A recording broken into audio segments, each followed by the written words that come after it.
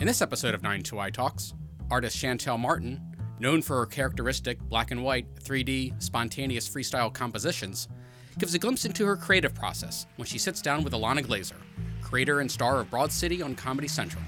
The conversation was recorded on November 30th, 2018, in front of a live audience at New York's 92nd Street Y. So, Shantell, your style is really tight tonight. Who are you wearing? This is Shantell Martin and Shantell Martin. Shantell Martin. Cool. Well, this is a collab, right? Yeah, so this is Puma and Shantell Martin, so that's good. And then your jacket and your shirt you just did. Yeah, I've been doing this since I was a kid. I just draw on my clothes. I did this a couple of years ago, but it still looks pretty good. It looks really cool worn in, too. It's really cool. So you are 92Y's first artist in residency. That is wild. We were, yeah, give it up. We were backstage and there were pictures of Wynton Marsalis, Natalie Portman, Ruth Bader Ginsburg, and you were the first artist in residence here. It's amazing. What's it been like?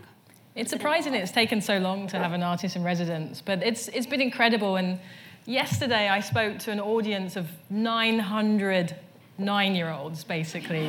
And it was insane. They've been learning about my work. They've seen the work in the gallery. And so can you imagine learning about an artist and then getting to see them?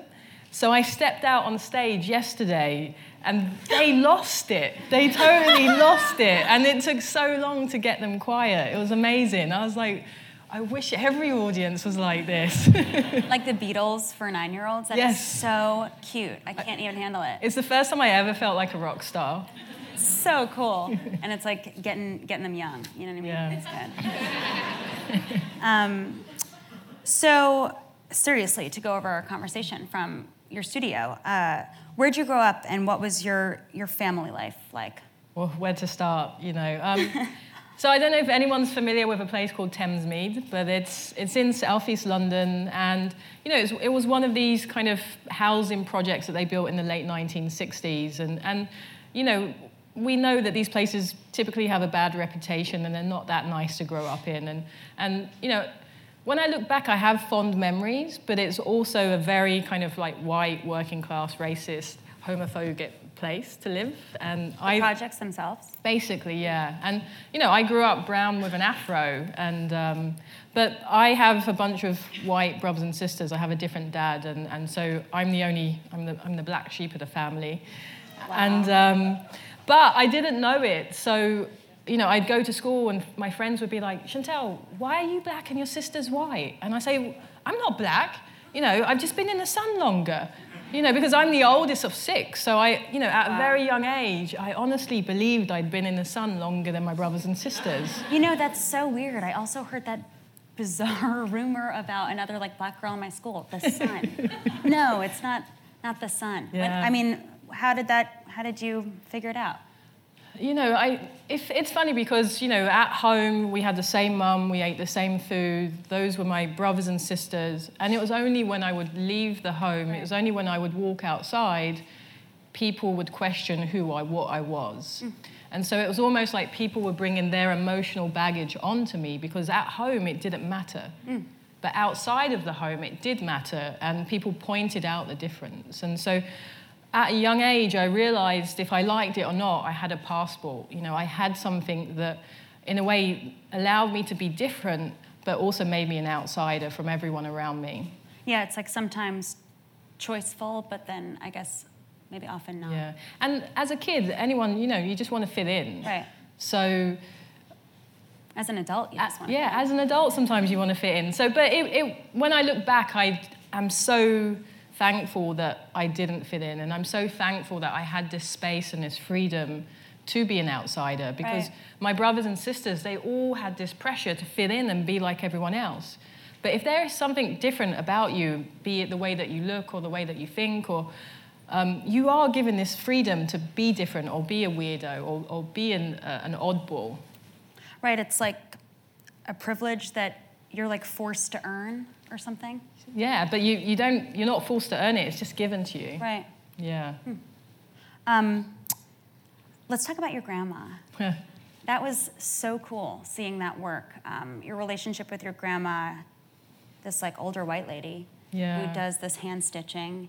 And I just saw these hand-stitched works at Shantell's studio.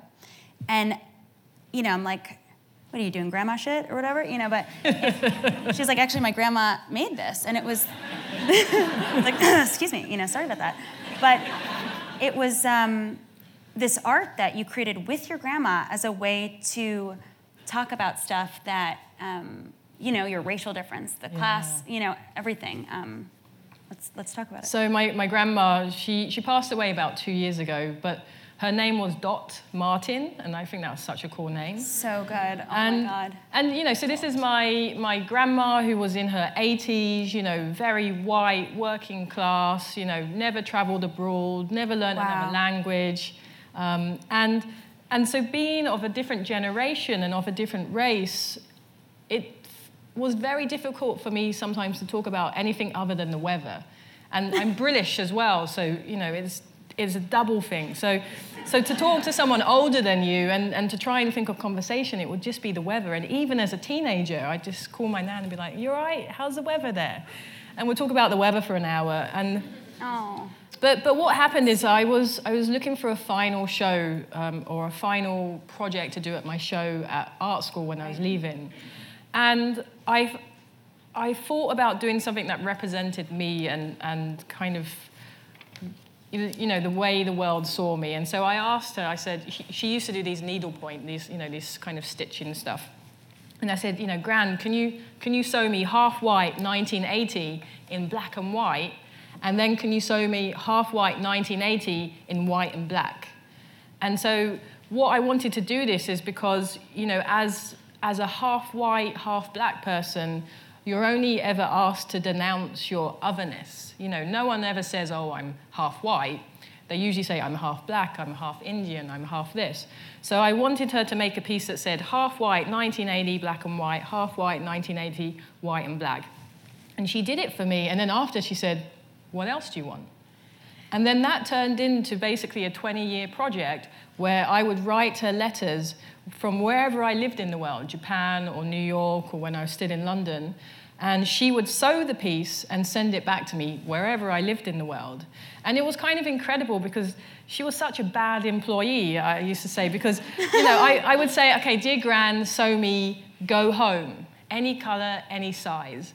And she would sew it, but she would also send me, "Come home." And I was like, I didn't ask for that. But the amazing thing is that, you know, after we would have a dialogue, so I'd call her and I'd say, you know, "Thanks so much for that piece that says go home." And then I would say to her, "Gran, has anyone ever told you to go home?" And she said, What do you mean, go home? I am home. And I would say, "No, has anyone ever told you to go home to your own country?" And then we would have a dialogue about what that meant. And for example, we would do another piece and it said, English, British. And we would have a dialogue about what it meant to be English and what it meant to be British. You know, my whole family, they're all English, but I'm British. Because English is reserved for whiteness. It's very subtle, it's very English. We have a very subtle way of being racist. And deeply subtly racist. Yeah. And so, you know, talking to my, you know, much older grandmother, you know, like I said, this older white woman, she didn't understand that her grandchild was British and not English and what the difference was. And we got to have a really meaningful conversation that totally trumped talking about the weather. Yeah, that is so cool. And you made it with her, you know? It's like this history of your relationship actually growing beyond this small talk. It's so cool. It was really incredible. We got to display them at the Brooklyn Museum in a group show there, and we had about 80 or 90 pieces all on one wall, and just to see them all together was really incredible. What was your experience like at art school? How did you get in? What was it like? What was the fitting in from your childhood? How did that translate to this place later? I guess I'll tell you a bit of the long trajectory. So as a kid, I was really fast. I was the fastest girl in my school, so I thought, okay, I'll be a runner. And then I think when I got to about 17, I got a boyfriend and started my exams and kind of gave up training. And so I'm like, what else do I have to do? And so I thought I would do art, but my art teacher said, Shantell, don't do art. You're not that good at it. But who is this? He was named Mr. Farrow. Mr. Farrow. But if no one is telling you what you can do, and definitely where I was from, no one was telling me what I could do. So you would totally latch on to what people told you couldn't do. And so there's this one teacher telling me, Shantell, don't do this. Right. And I'm like, well, no one else is telling me what I can do. I'm going to put my energy into proving this guy wrong. And so I applied for art school and I got in. And who was the first person I told? Mr. Farrow. Got it. Love it. And it was really weird because I got into art school and I was suddenly in this place where it was full of weirdos, it was full of outsiders, it was full of people who listened to heavy metal music. People had dyed hair, and people were openly gay, and people were all these things that you wouldn't dare to be where I'm from. And so it was this incredible sense of freedom for the first time, and realizing, you can be different and celebrated, it's okay. And so I really felt like I found my people. At the same time, I realized the way I had approached things was so much more confident than everyone else. And so that was a weird feeling for me, because you go into art school and there's all these people from different backgrounds, and some of them are coming from quite wealthy backgrounds, but they have no confidence. And then you realize, to grow up where I've come from, you have to be confident. You have to be self-assertive. You have to be sure of yourself.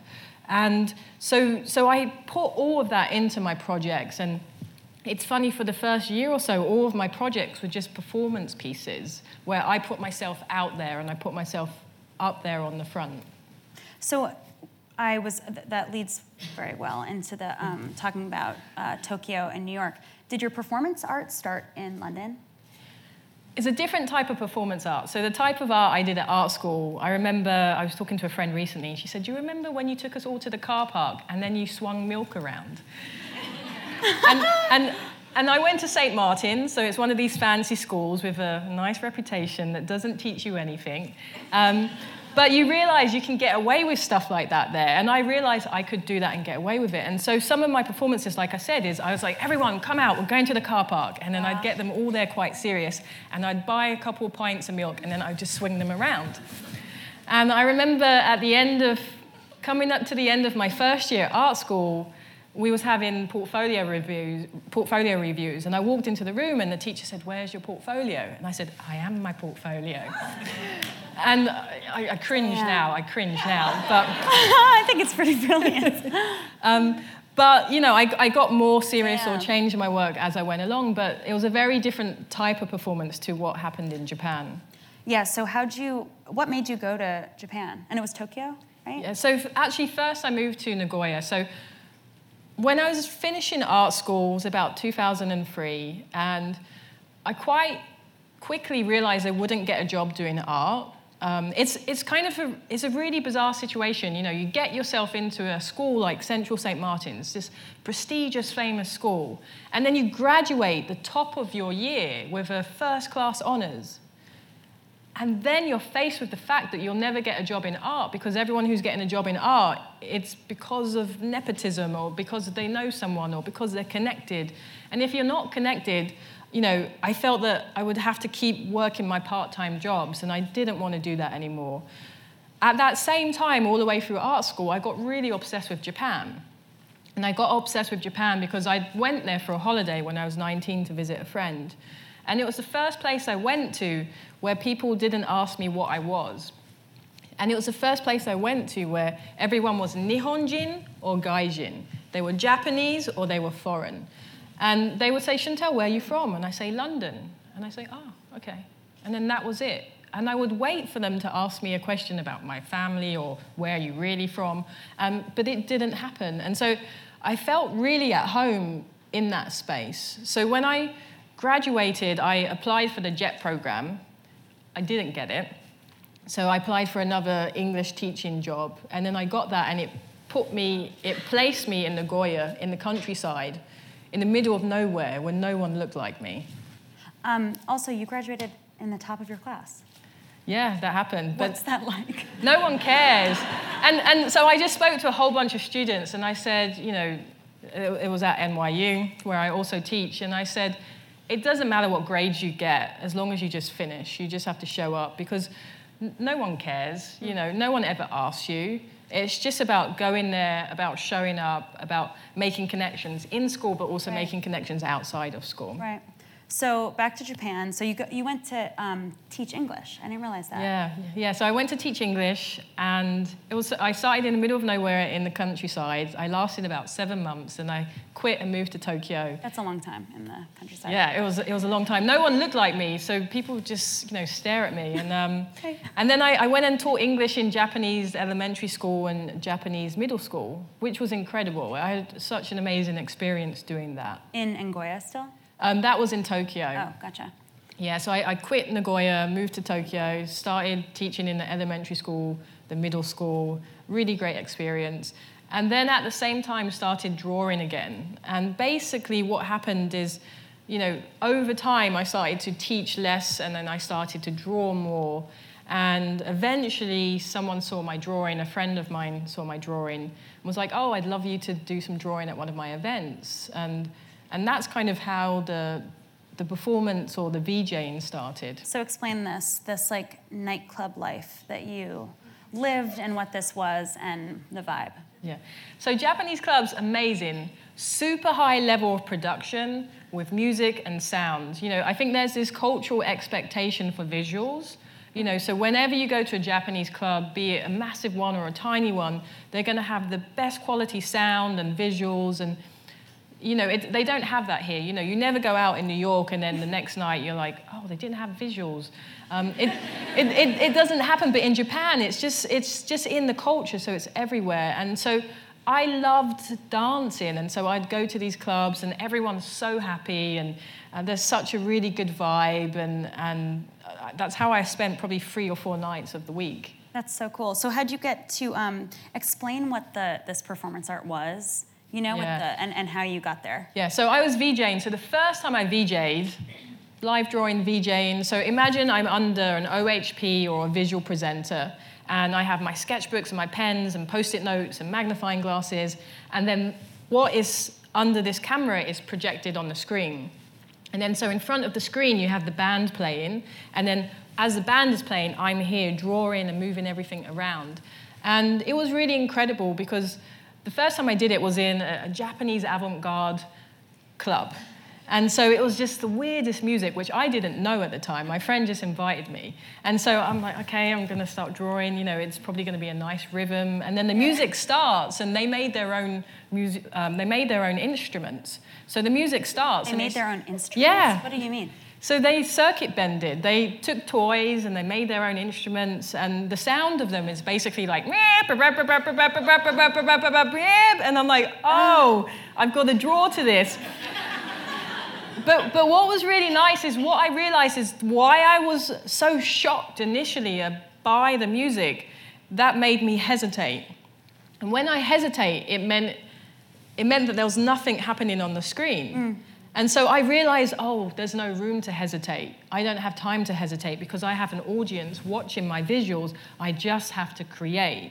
And so for the first time, it put me in a position where I realized I didn't have time to think, I didn't have time to plan, I didn't have time to hesitate, I didn't have time to be insecure, I didn't have time to be anyone else but myself in that moment when I was creating the work. That's so, I came up doing improv and learning improv, and I never heard of improv drawing. You know what I mean? Did you ever work with paint? Has it always been drawing? Drawing is so accessible, and that's why I love it.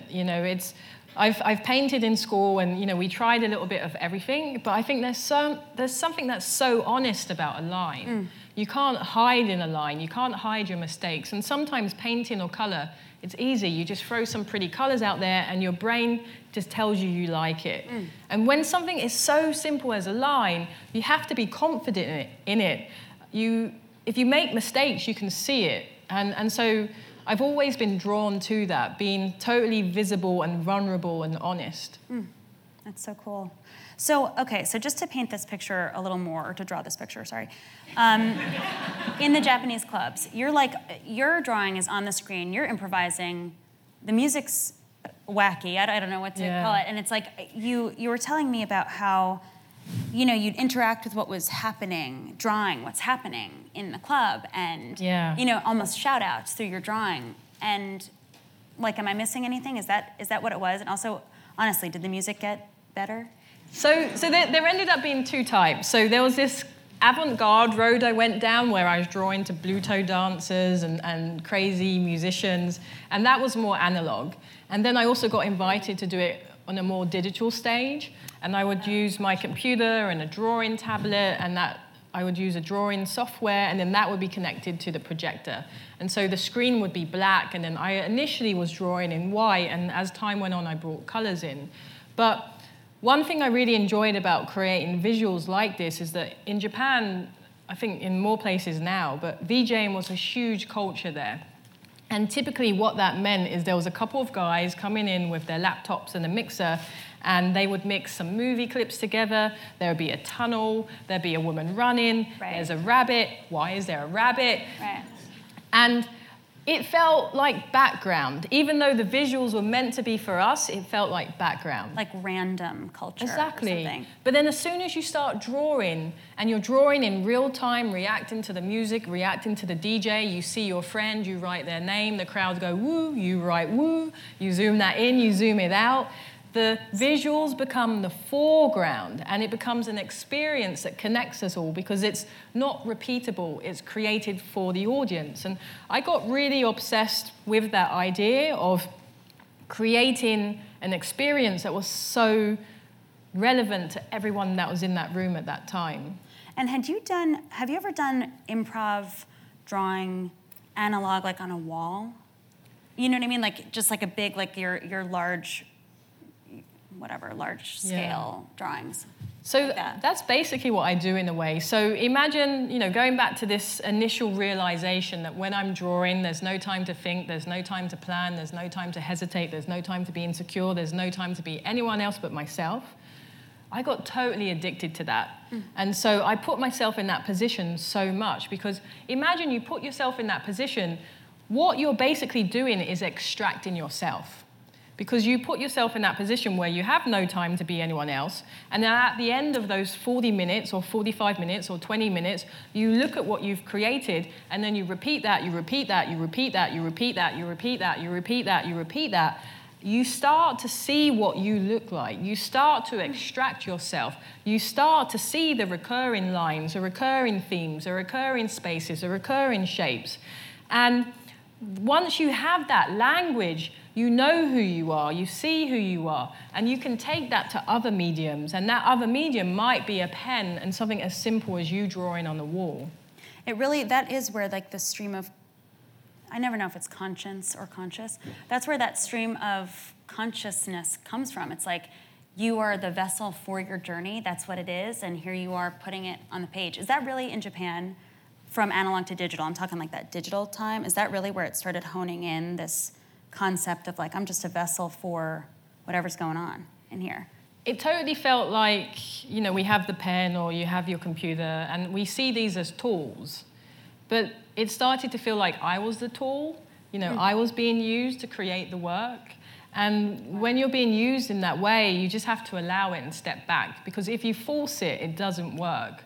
But if you step back and allow yourself to be used, and you allow yourself just to follow the pen and trust the pen knows what it's doing, I don't. And so you just allow the pen to go where it's going. The result is you step back and you see this work that is it has such confidence, and it's so much bigger than I'll ever be. And once you see work that is bigger and more confident than you are, but you created it, there is this sense that you're in the right place at the right time, creating what you're meant to be doing. So then why did you come to New York? It sounds like in Japan you were like just nailing it. It's... I mean, it's like a far ways away too. And New York is, you're talking about like these bars and visuals, and I'm thinking about New York bars, the currency is filth. How filthy. It's hilarious how filthy this bar is. I mean, it just sounds like you were Hitting home runs. What made you want to come to New York? I think a lot of us in this room, we might know someone that went to Japan to live there for a few years. And there's a trend. People who go to Japan were lost. We're looking for a place to escape to.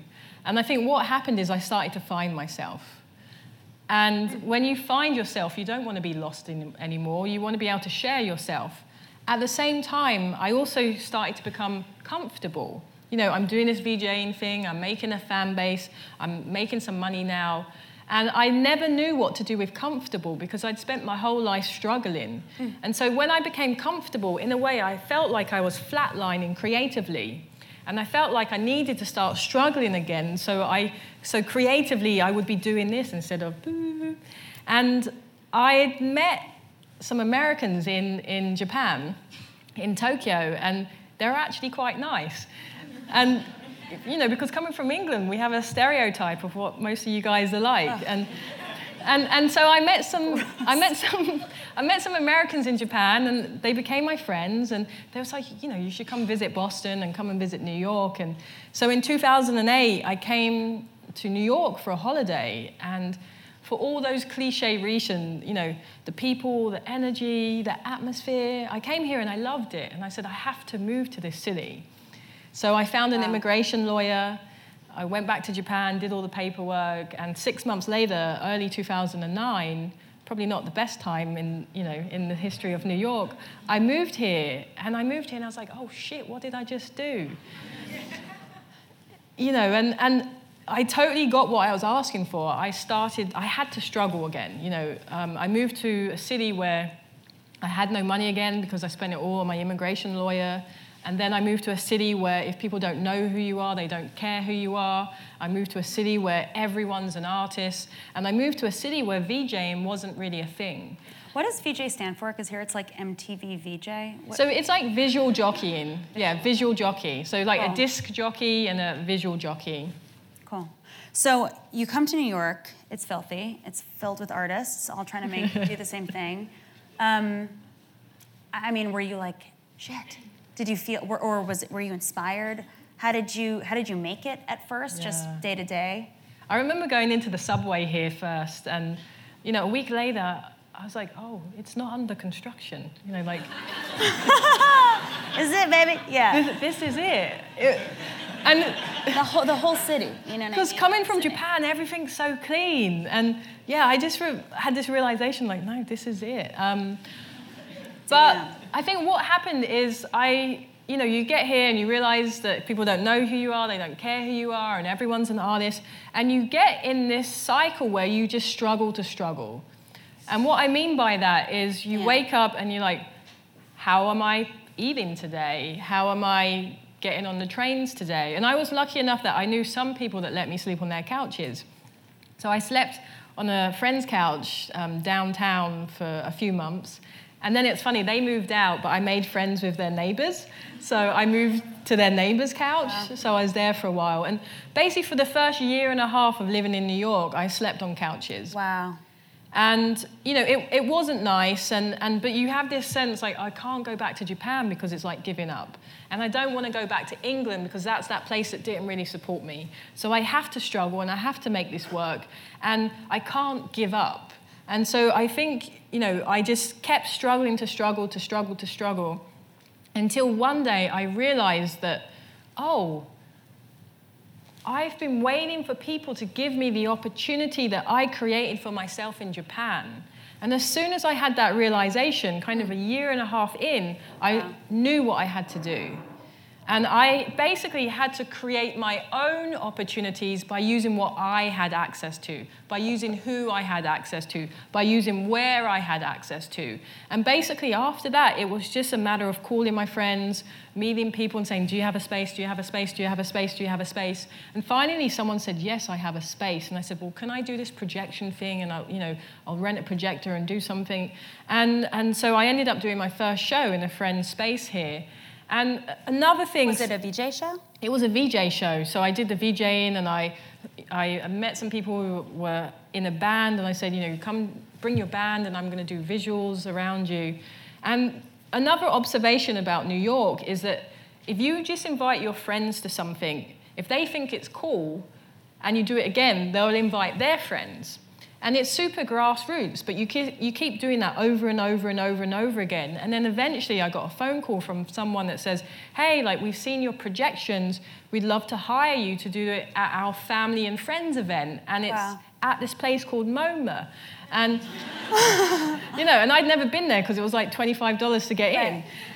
And so I was like, great. And they paid me, I think it was like $500, $600, $700 or something like that. And it was like the most money I had in a long time.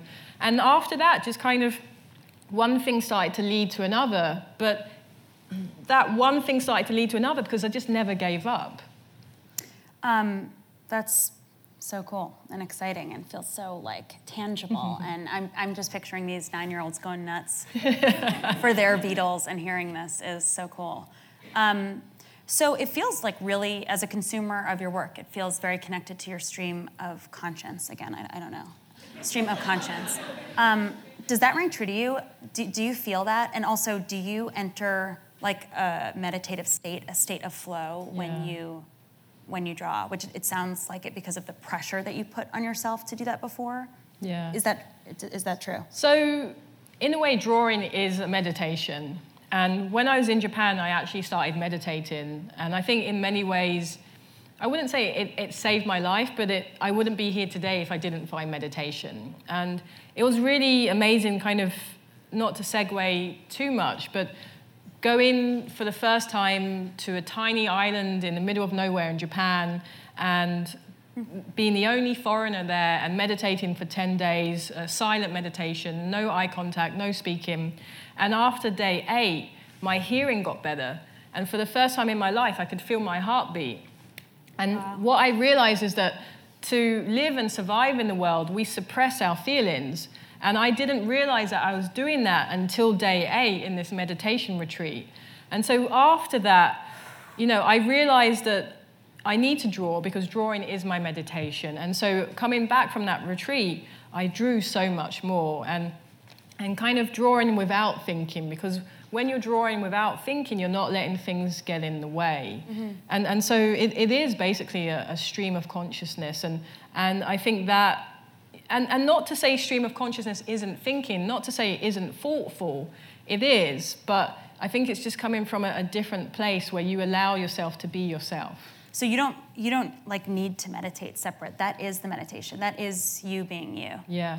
And also I wanted to ask, you go from this VJ situation where everybody's watching and you're in this space and there's this pressure on it. Does it feel different when you have this studio space and there's no pressure and do you have to push yourself to get to that place as though there's this context around it, but there isn't because you have this freedom, this almost embarrassment of choicefulness? Well, in the clubs, it was great because people were dancing and they were interacting with me and I was interacting with them. In the studio, I actually don't do that much work in the studio. And when I do, it's usually when people are there because it's funny. If I'm left to my own devices, I end up watching Netflix or... It's Thank so God, true. honestly, to hear that from you. So I can't trust myself to be by myself to make work. So I think that's why... selfishly a little bit, that's why a lot of my work is done in front of an audience, because you keep me working and you keep me honest. Love it.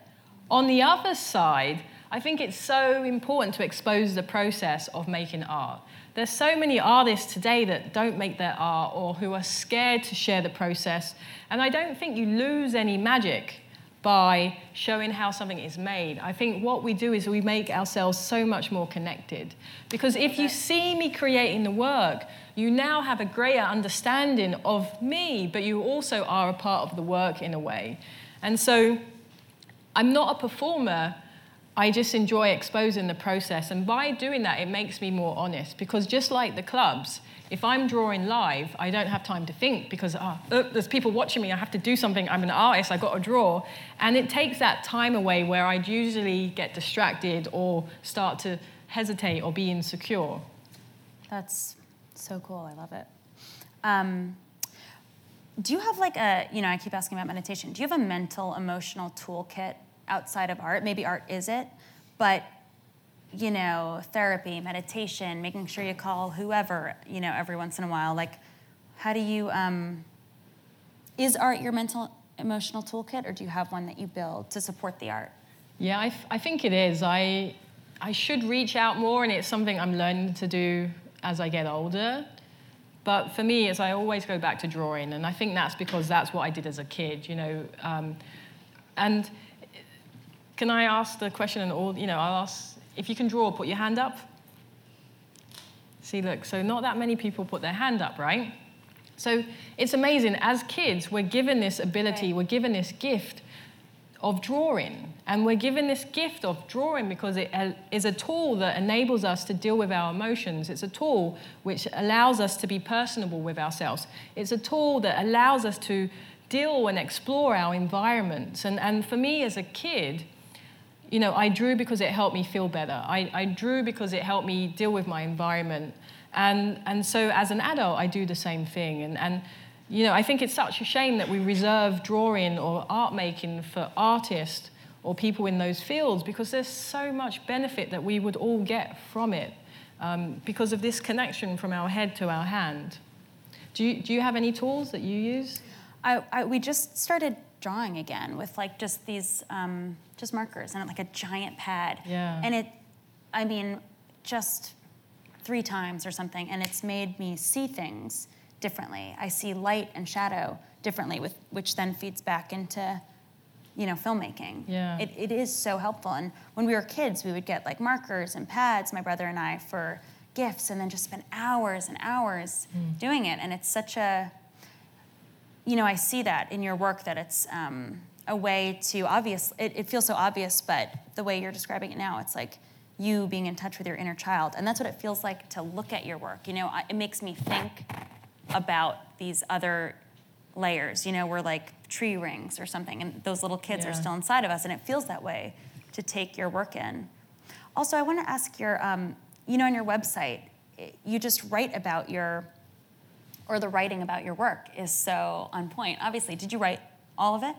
I worked with a writer that, lots of back and forth to kind of get it to that point, yeah. Because it's just so, I don't know, there's something about it that I'm not quite wording the right way, where it's something so, it feels so deep in my mind already, your work, that it brings up these other layers. And I'm how do you process your own work, How do you process how people take it in?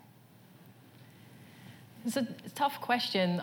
For yourself, being an artist or being in any industry that you're in, really, it's about practice and process. And it's about practicing the practice and processing the process. And I'm very fortunate that now I've created a lot of drawings, so I can go back and process what I've drawn and continue to practice. And there's this just cycle of practicing and processing.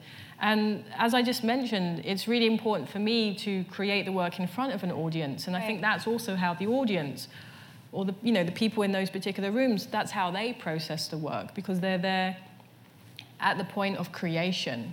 Do you appreciate reviews? Do they do anything for you? Do you not look at them? What do you do? I don't read, to be honest, that much. I'm like a big dyslexic, so I usually get my girlfriend to read stuff if I'm interested in it. I'm like, can you read this? What do they say? Is it good? But only when it's particular. Yeah, only if I'm interested and I'm a little bit curious, then she'll read it. Otherwise, I don't care. When you talk about stepping back and seeing yourself in your work, do you see, there's there's faces and there's birds and there's words and there's little people. Are you finding your themes ingraining deeper or slowly evolving into new themes? It's funny, I'm working on a project right now that is a little bit of a video mini-series looking back at my life. And as a part of that, we've been interviewing people from different stages of my life. And wow. And all the friends that we spoke to in Japan say, "Oh, Shantell, it's so great that people know your work now, but your work that you did in Japan was so much better." And that sucks. But I think what it is and I actually feel a little bit the same. So the work that I created in Japan the drawings were, I used a 0.05 pen, so a really, really fine pen, and I would create these 7-foot long, super detailed, intricate drawings that were quite diaristics of thoughts and ideas and questions, and there was characters in there, and it was creepy, and it was cute, and it was the future, but it was the past, and it was so much more. And I think I wouldn't be where I am today if it wasn't for that strong foundation. Because by creating these really detailed works, I got to a more simple place. And that simple place is this language of recurring lines, of recurring characters, of recurring themes or spaces. But what I've also noticed is that these recurring lines and people and faces, they're very relevant to my life and people in my life or places in my life. So as some of these characters come into my life, new people come into my life. As some of these characters or lines or words leave my life, people or places leave my life. And so it is literally this language of who I am and who I'm with and where I am in a drawing. It's almost like the way you describe your art in Japan, it's maybe like pulled out just a different resolution now with this like thicker line. It seems simpler, but almost if you zoom in, all that intricacy is still there. And also, the older you get, I feel like less is more. And because you understand yourself more, you've known yourself more, you've seen yourself more. And so you can communicate with yourself in a much simpler way, but by still saying a lot at the same time. And I think that's why, the work or the line still brings so much space or energy to a place, because it's gone through this journey. And it's amazing. I look at work I did as a teenager, and it's so dark, and it's so helpless, and it's so lost. And I look back, and I say, wow, who was this person? And wow, like this person was so lucky that they had this gift of writing, this gift of drawing to get all that stuff out. And then I imagine, what if you don't do that? Like, how do you ever get all that stuff out? And I wouldn't be in this kind of light, maybe even whimsical, spacious place if I hadn't have gone through this journey. Definitely. Okay, so how you share your work. I really loved the process of this questionnaire, and I also loved the feeling that I was earning your art. Do you intend for that vibe, kind of?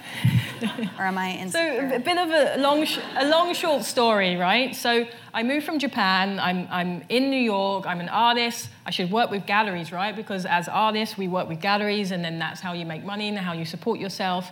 And I got here, and I'd meet with gallery owners, and I would get introduced to gallerists, and I'd say, this is all this detailed work I've done in Japan. And they say, we love it. Where have you shown? And I say, well, I haven't shown. I came from the club scene of Japan. And they would say, thank you, but no thank you. And so there was this catch-22 where if you haven't shown, they won't show you, because that means taking a big risk on you. And the gallery world is a commerce world. They need to make money. They need to take a risk on you. And so basically what happened is I realized that, well, I'm not going to not make art because they won't show it. I'm going to just keep making art in any way I can. And that's why I started to use everything as my canvas, drawing on myself, drawing on my shirts, drawing on my shoes, drawing on people, drawing on cars. And eventually what happened is I created a career that didn't rely on selling art. I created a career that allowed me to kind of lecture and teach and do installations or do experiences, and that was the art. That is eventually how I started to make money. As a result, I'm keeping or storing all my art and almost hoarding it, you could say. And so that wasn't my source of income. And so, a few years on, people say, well, can I buy your art? And I'm like, I don't want to sell people my art. I want it. But then I realized, oh, this is what it is. And I'm probably stupid doing this. I'm not sure. You tell me. But it's like adopting a dog. You want the dog to go to a good home, and it's like, as an artist, we're only going to make a certain amount of art in our lifetime. And I want my art to go to homes and to people who will love it. I want my art to go to people who aren't going to put it on the secondary market, who aren't going to turn around and flip it. And so I basically came up with this questionnaire that says, I'm an artist, I love my work, I care about my work, and I want this to be more than a monetary exchange. And so I ask you questions like, who are you? Why do you want the art? Where are you going to put it? What did you want to be as a child? What's your idea of freedom? And so, you tell me these things, and now I know so much more about you and your partner than, and it's about this relationship versus the monetary exchange. It's amazing. I feel like we feel like you're like in the house, and the art is so personal to us, and it, we like talk about motivation and growth, and like I look at it and I'm like, I'm gonna do it for you, Shantell. It's like it's so motivating. Did you start selling art this way only once you were in New York? Yeah. It happened just because of like what I said. Right. But for me, it's almost like a different way of doing the visuals in the club. I wanted those visuals in the club to be relevant, and I wanted it to create that connection, and I wanted it to create an experience. And now, for you to have the art from me, I want it to be a part of your family. I want it to be relevant to you. I want it to speak to you. I want you guys to love it. I want the art to love you.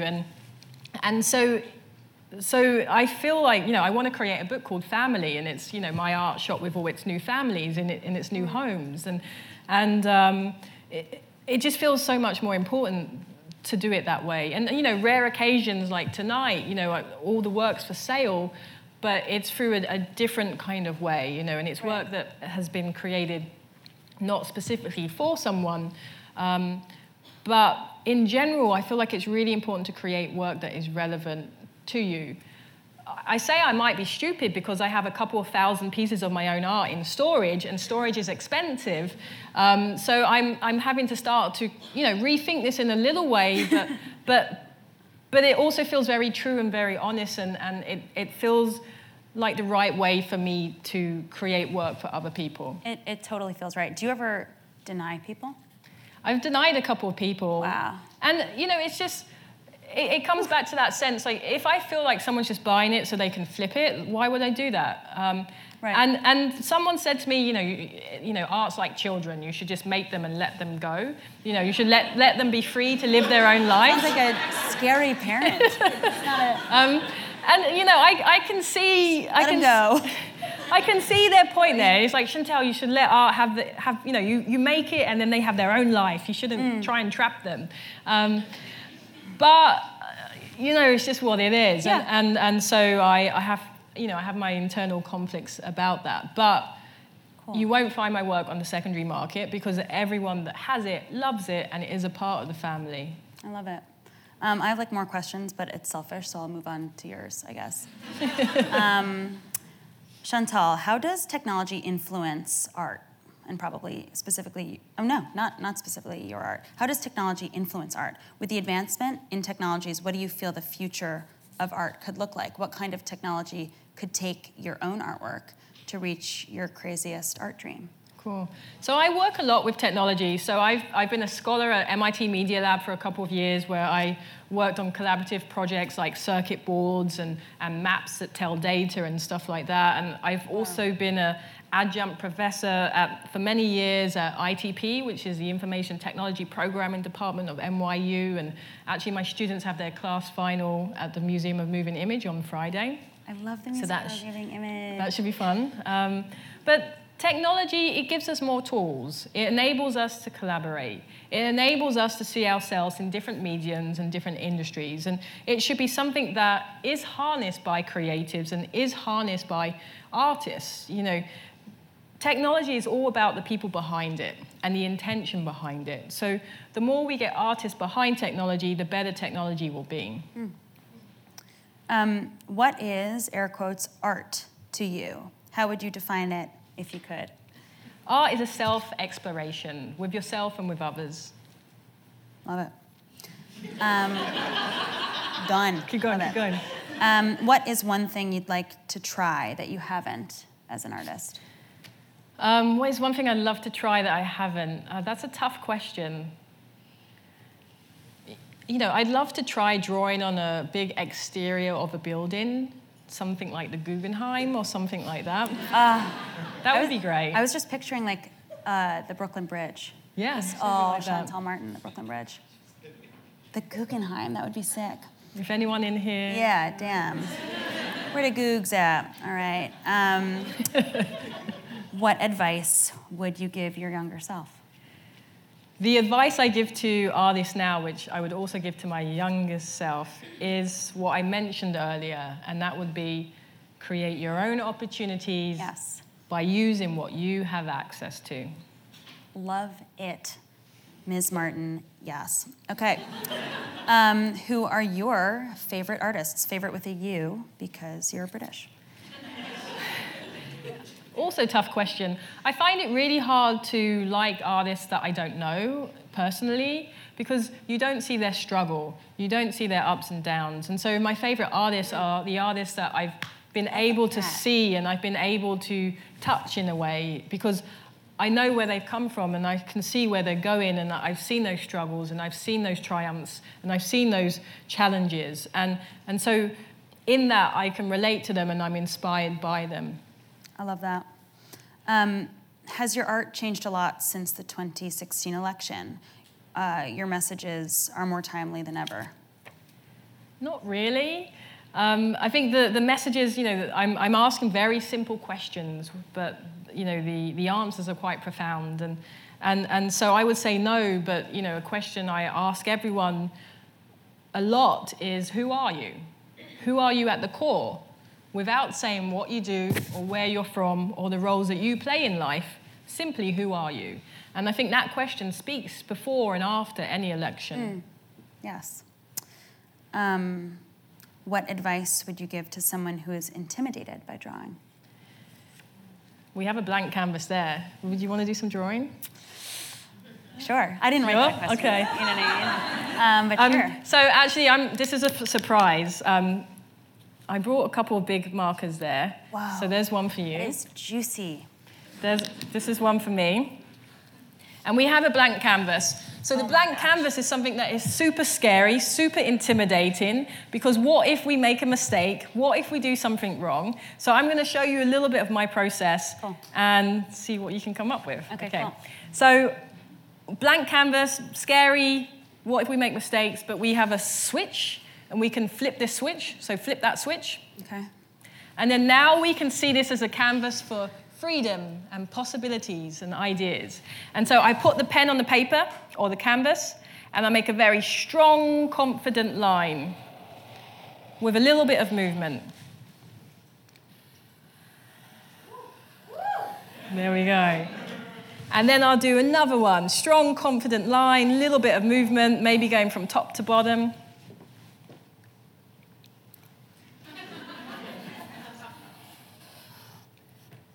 And so what I do now is you have all these negative spaces. You have these pockets, and there's clues in there. So those clues tell me what I do next. So for example, this line is kind of soft and round, like a side of a face, just like this one. So I'm going to do a little nose. And if I have a nose, I'm going to do a little mouth. If I have a mouth, I need a couple of eyes. There it is. And then we have a face. So we got a little soft line there.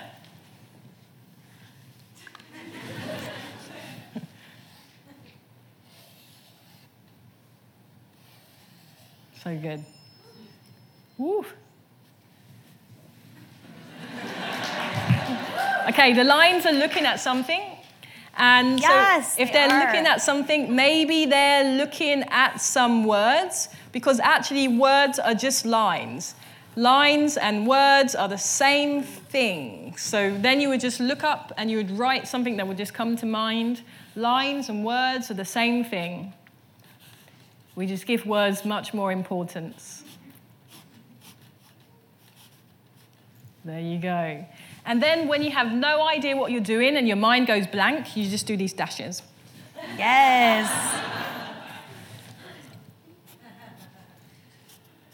And we want it to be a sunny day, so we're going to do a little sun in there.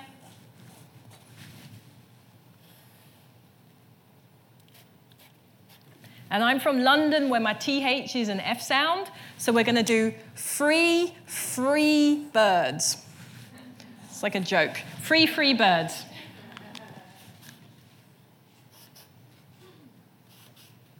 There you go, we're done. That's pretty good. Gorgeous. That is really good. Damn. Wow. Thank you so much. That was, woo! Oh my gosh. I gotta hug you. That was incredible. I gotta hug you for that. I'm hugging you. Oh my God. I drew Sorry, with I was looking. That's so cool.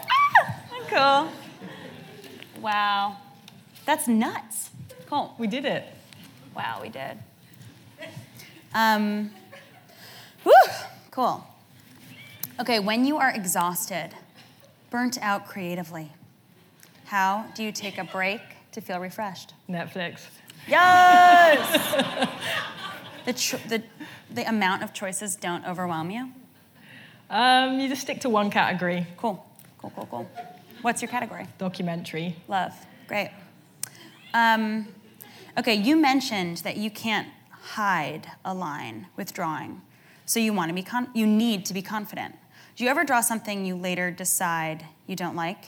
And if so, do you usually adjust your plan or start over? Ooh, I like that. Great question. So I used to create drawings, and then at the end of that drawing, I would look at it and it didn't feel right, or I felt like it wouldn't work. And then when I would reflect on why that was, I realized that there was a moment when I was creating that drawing where I felt like I'd finished, but I would continue to draw. And I realized that, there is this internal, almost like gut feeling that tells me to stop. But we want our mind, or I want my mind to keep drawing. And so what I realized is just to listen to that feeling. So now, the gut feeling. So now when I'm drawing, I feel that gut feeling like, Shantell, stop, and then I stop. And then now I like my work.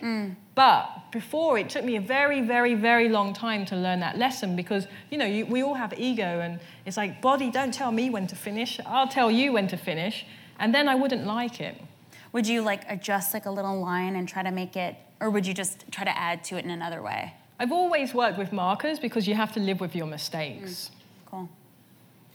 How do you balance being an artist, performer, teacher, designer, and badass VJ?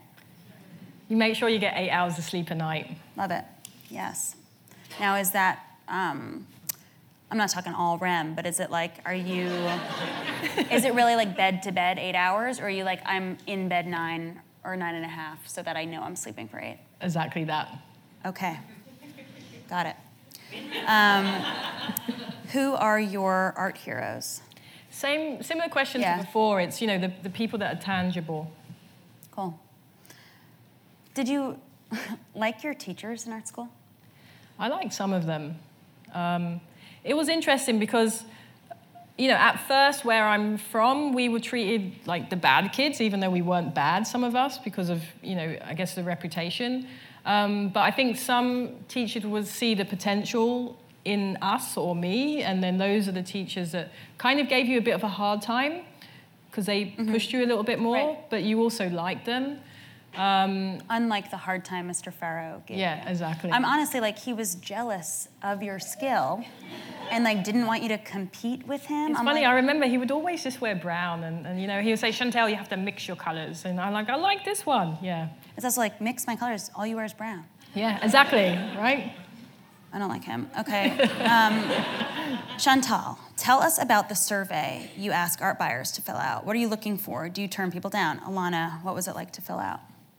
So we did answer. We did that one, right? Survey. Yeah. What was it like to fill out? Really enlightening. I got to know myself better and ask myself questions I hadn't in a long time. And everyone don't try it because I have a very small team, so it'll take a long time to get through. There was an amazing article this week in The Cut that talked about how art is the idea that there is something valuable in everything. And conversely, our shame, the opposite of art, turns everything into something that is flawed and a failure. The general idea was how we must turn our shame into art by turning our flaws into something of value. Do you find, as artists, you're able to turn your shame outward? Has art come out of the things you feel ashamed of? Yes. It's a hard question. My art does, definitely. Yeah, so can you answer that, please? I mean, there's a tension that is hard to hold with oneself, with your shame. And our flaws are beautiful. And sometimes I find comedy as a diffusion of that tension, but I'm finding more and more to hold that tension and still turn the shame into something I'm proud of. And it's not that it's not shame, but it's kind of that, it's also like part of getting older. It's also like the things we're ashamed of are hilarious, you know? And they're the things that connect us to each other as much as the beautiful things. Yeah. That's great. Do you feel shame, that your art comes from shame at all? It does feel so confident. I don't think so. I think it's on a different journey. Not to say that this isn't a journey, I just think I'm on a different one. Love it. Where can you get a good cup of tea in New York City? Asking for a Brit. Oh, please tell me. It's funny, when I meet other Brits, we usually talk about where we get tea. And my memory is not that great, so I don't remember any of these good places. But if you have a good tea spot, like a good English tea, please tell me. I don't know if this is English or British, I now prefer, but Harney and Sons in Soho is this big, gorgeous tea room, and it has all the different kinds of tea. Cool. Okay, our final question. What is your next project? I'm just thinking which ones I can talk about. So, ooh. I love that response. Big head. So one project I'm working on, which is, it's one of those, as artists, sometimes we take on projects which are almost like self-inflicted pain. And what I mean by that is my next project is a one-woman show. And so it's about a 45-minute show of speaking, of live drawing, and of live composed music. With the speaking part, you learn about my story, my struggles, and the triumphs, but there's lots of antidotes in there that we can all relate to. And then I move on to a drawing part where I'm talking about the blank canvas and why we all draw as children and the importance of that. And why I'm explaining this, I'm actually drawing. And then there's a part where I extract words from the audience, and then those words become a chorus the audience sing, and then I use that as inspiration to sit down at a piano and then live compose and sing a song. Wow. And so I was looking for a theatre for a little bit to workshop this, and then going back to that idea of using what you have access to, I thought, well, I have a studio. So I built a stage in my studio, and I've been workshopping this and doing a couple of shows a month for the last couple of months, where I workshop this show. And I don't know where it will live. I kind of work backwards in the sense where I feel like you just build it and the spaces for it will become present. I love that. And so this one-woman show that I don't know where it will live, but I hope that you all eventually at some point in the future will get to see it. We definitely will. We'll be following your Instagram and your website, which is gorgeous, to find that out. I can't wait to see it. So thank you, everybody, for coming. And give it up for Shantell. Give it up to you. You are amazing. You are amazing. Everything you're saying, I'm like, yep, yes! And making your own opportunities. I love that. And please join us in the gallery on the first floor to celebrate Shantell as the first artist in residency at 92Y. See you there. Great job. Thank you so much. Amazing. I just love it. Thanks for listening. 92Y Talks is supported by a generous endowment established by Daphne Recanati Kaplan and Thomas S. Kaplan. You can subscribe to our podcast on iTunes and find more great conversations at 92yondemand.org.